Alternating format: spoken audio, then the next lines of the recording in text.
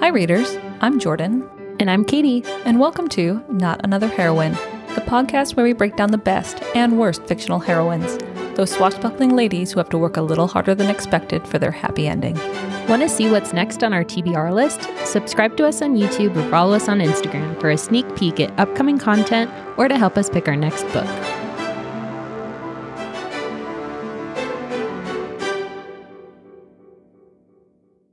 This is the pick of the week. Da-da-da-da. Da-da-da-da-da.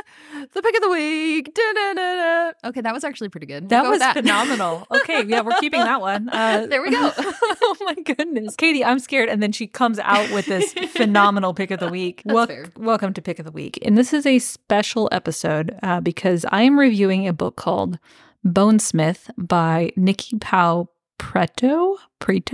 Question mark. Do you want to spell it? Is it Preto? Preto. Oh, Preto. Pretio? No. I put an I in there. I don't know what it is, but I do know what it is not.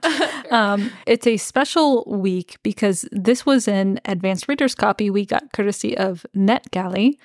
It's our very first arc. We were over the moon to get this book. Ecstatic. Yes. So this book it actually publishes on the 25th of July. So it's right around the corner. And yeah, there were pieces that I really liked. There were pieces that I struggled with. So I will do my best to stay unbiased. But our heroine is Wren. And she is what is known as a bonesmith in this world that the authors created. And the magic system here is very cool. If I liked anything out of this book, and there is a lot I didn't like, it was the world building, because I thought the magic was very unique, and it's this premise that there are different houses, and they're all smiths. That is a very hard word to say into a microphone.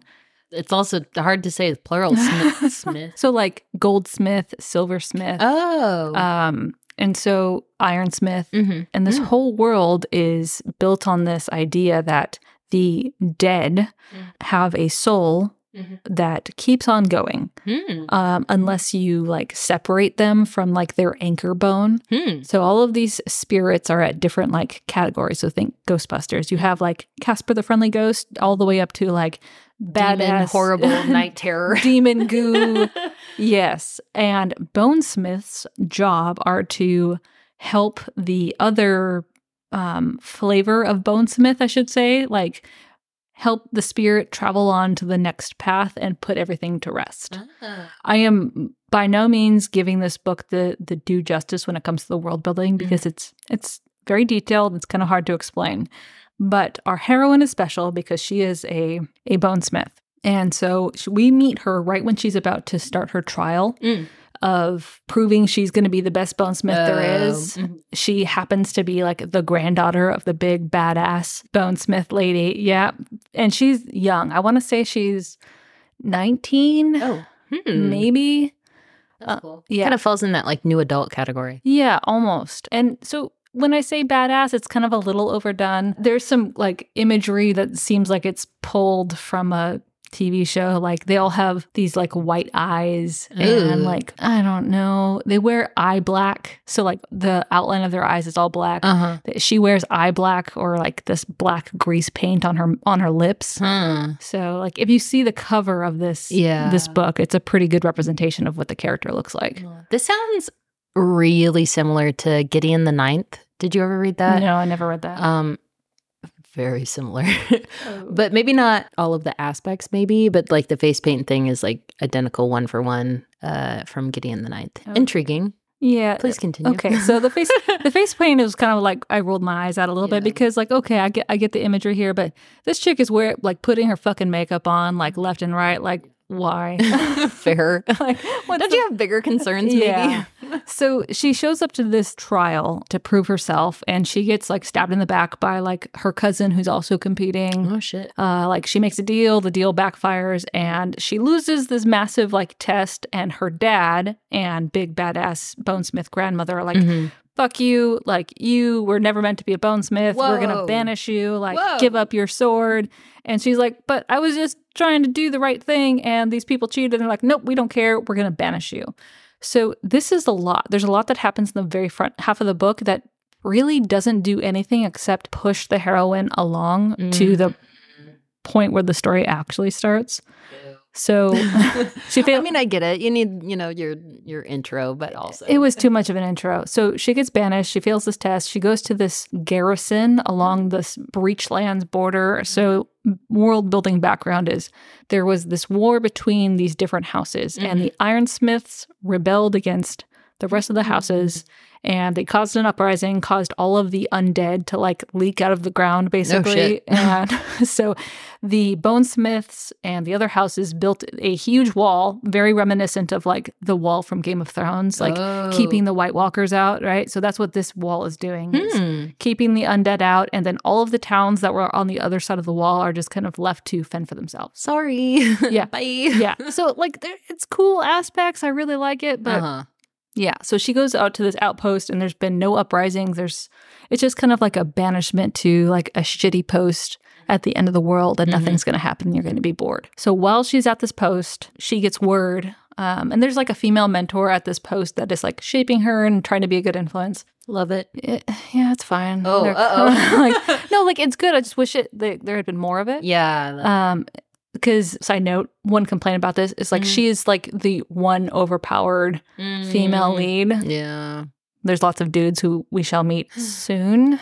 So she's doing her like guard duties at this outpost, and they get word that like the third heir to the throne is like doing a world tour and is going to come check out the garrison. He shows up. He's like a typical fop character, like kind of like silly man, but charming. And so she's assigned to like guard him on like an adventure outside the garrison.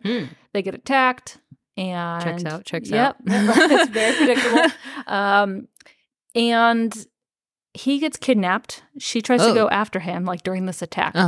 And she gets attacked while she's trying to go after him by this mysterious dude in like this black armor. And then this warrior who was part of the kidnapping crowd, a couple of his people turn on him and shoot him in the throat or the chest or something. Yeah. So as they're fighting, like he stumbles back, grabs her, and they just fall into like a crevice in the earth. Shit. Yeah. It's all good. It's all good. And they nearly die. They don't die. And then but did you die? They realize that, he is an ironsmith, part of like the House of Smiths that were thought to be like killed during this uprising. It's like cool, like their special magical power is like molding iron into these deadly weapons and armor. And he puts the pieces together that the kidnapping crowd that he was a part of is also like a betrayal thing against him for reasons we don't know yet. Yeah. And he and our heroine agree to work together to go track down the kidnapped prince and figure out what's going on. So this is, I would say, the middle portion of the book is just Julian, our hero, ironsmith dude, and Ren traveling together, meeting ghosts along the way, engaging in battles. There's like strip down to your underclothes because you got wet and it's cold. Yeah. Right. As required. Right. Like it's a very predictable points. And so I ended up skimming a lot of this book. Oh, that's fair. I feel like that kind of, a lot of fantasy romance suffers that if they're like using the journey kind of plot device, it very much slows down way much. Because I mean, even Crown Duel kind of slows down in the middle because they're on a journey. There's a journey, yeah. And so like a third of this book is all journey. And it's along the journey, of course, Ren is making realizations. Like they discover this like thing underground. It's like a mausoleum. There's ghosts. There's special ghosts. There's mysterious figures. And Ren's like, everything I've been told since I was growing up as a bonesmith is maybe like not the right thing. And maybe this whole great war that happened is maybe not the right story. Like maybe I was on the wrong side. Oh fuck. Moral quandaries. I cannot go into all the details of the world building. Needless to say, that is the good part of this book, is that really good ideas. There's lots of bad dudes. There's a complicated political system at work here. Fun. And without spoiling the end, Julian and Ren like continue traveling, and you can, if you've read any book in this genre, kind of piece together where they end up and who they end up like meeting with again, and the story kind of winds down. But I wanted to get into some of the issues I had with this book. not to focus on the bad because, again, world building was excellent. Magic was super cool. The reason I requested this book is because the whole idea of like a Bonesmith warrior chick who's like battling the undead is really unusual. Love it. Yeah, it's cool. The reason why it was kind of a hard read for me is because the style of the writing is, it's very much like the author is just telling you what's happening. Ooh, which is what a book is supposed to do, but you don't ever get immersed into the head of the main character. Is this her first book, do you know? No, it's not. Whoa. I was looking at the age range for this book, and I think it's more YA. Oh, interesting. Which might fit with that style where it's a little bit more explanatory. But again, like we read Crown Duel, which is also considered YA, and you feel like you're part of Mel's head. Yeah. Because there's not a lot of explaining that happens in that. It's a lot of like dialogue heavy and like Mel discovering things as they happen, like, and you're discovering them through her eyes. So that's kind of interesting too that the author chose a 19-year-old, but then kind of wiggled towards YA. Maybe I'm getting the age wrong. Yeah. But it felt young. And that kind of plays into some of the word and phrasing choices. Like there's a point where they're like on this stone bridge and the hero makes a joke, oh, it wasn't built to code. I'm like, really? Okay. That might be a little bit too modern. And so a lot of like these modern cliched slangy phrases thrown in there. And that again feeds probably into the younger audience. Yeah. I also want to caveat for the readers, that is Jordan's biggest fucking pet peeve on the entire planet.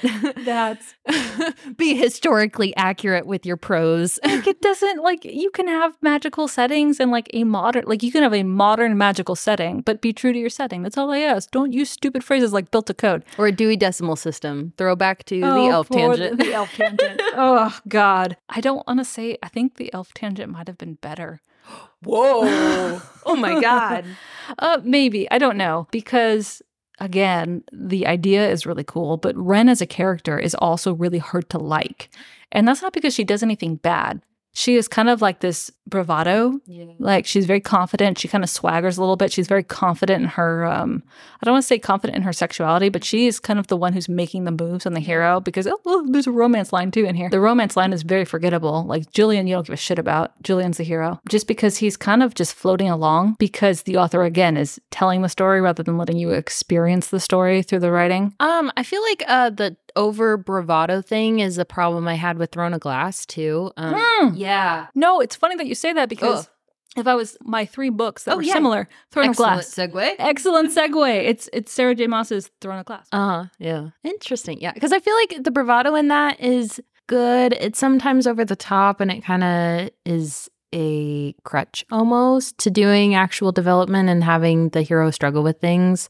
And it just kind of gets tired to read after a while. Because nobody likes those kind of people in real life. You know what I mean? But there's a way to draw the reader into those kind of characters. Yeah. And she does, like in Throne of Glass, she does that with the first couple books. Yeah. I remember being like, I don't like this character, but I want to keep reading. And that's what this book, Bonesmith, is missing, is that the writing doesn't draw you in. So like you have the same kind of character who I like to see. I like to see a very overconfident female character because it's not done a lot. Yeah. It's just, you got to do it well. Yeah. Yeah. Yeah. The other... Oh, yeah. What are the other books that you would say besides Throne of Glass? Graceling, because of the world building and the different magical types in there, as well as like the type of heroine that you're reading. Yeah. Also, maybe a hint of the same kind of style where they're telling you what's happening rather than like experiencing it. That's fair. And looking for some more notes. I would say, honestly, Gideon the Ninth. Like, I have obviously not read the arc yet because the fact that you can say like spot on a specific book based on just the description I gave it was immediately, yeah. So I guess if you're looking for the same vibe, like the kind of spooky, ghosty, bones and stuff, I would say Gideon the Ninth. But it's nice. That book is almost more sci-fi than fantasy. It kind of like flirts the line, and it has, I would say, LGBTQ, let me get all of those letters, representation in Gideon the Ninth. Oh, cool. So if you're someone that like prefers that to just regular heteronormative relationships, I would read that maybe after or instead. It was super cute. I think I've talked about it on the pod. But, yeah, it does sound familiar. Yeah. Yeah, so not to hijack your choices. No. I welcome the other choices because I struggled to find similar books to this one because the world is pretty unique. Yeah. But yeah, I will say I don't know if I'm going to be as quick to apply for a arc again, just because when I felt obligated to finish this book, and I hate that feeling. Like this book took me a little over a month to read. Goddamn. Off and on, because it was such a slog because of the style of the writing. Yeah. With that caveat, I will say that maybe this style speaks to certain types of readers. I could see that. Yeah. And this isn't me being generous, because if I didn't get an arc of this book, I probably wouldn't say that. Fair. Might have been a DNF, maybe. Yeah, this would have been a DNF a long time ago. Fair. But yeah, still not a bad idea. So I would be very curious if, when this comes out, if you get a sample of it, if you want to try it, or if any of our readers give it a shot and have the same take. What's it called? It's called Bonesmith. Oh, Bonesmith. Mm-hmm. Yeah. Well, from Jordan's shelf to yours. We'll see you on the next page.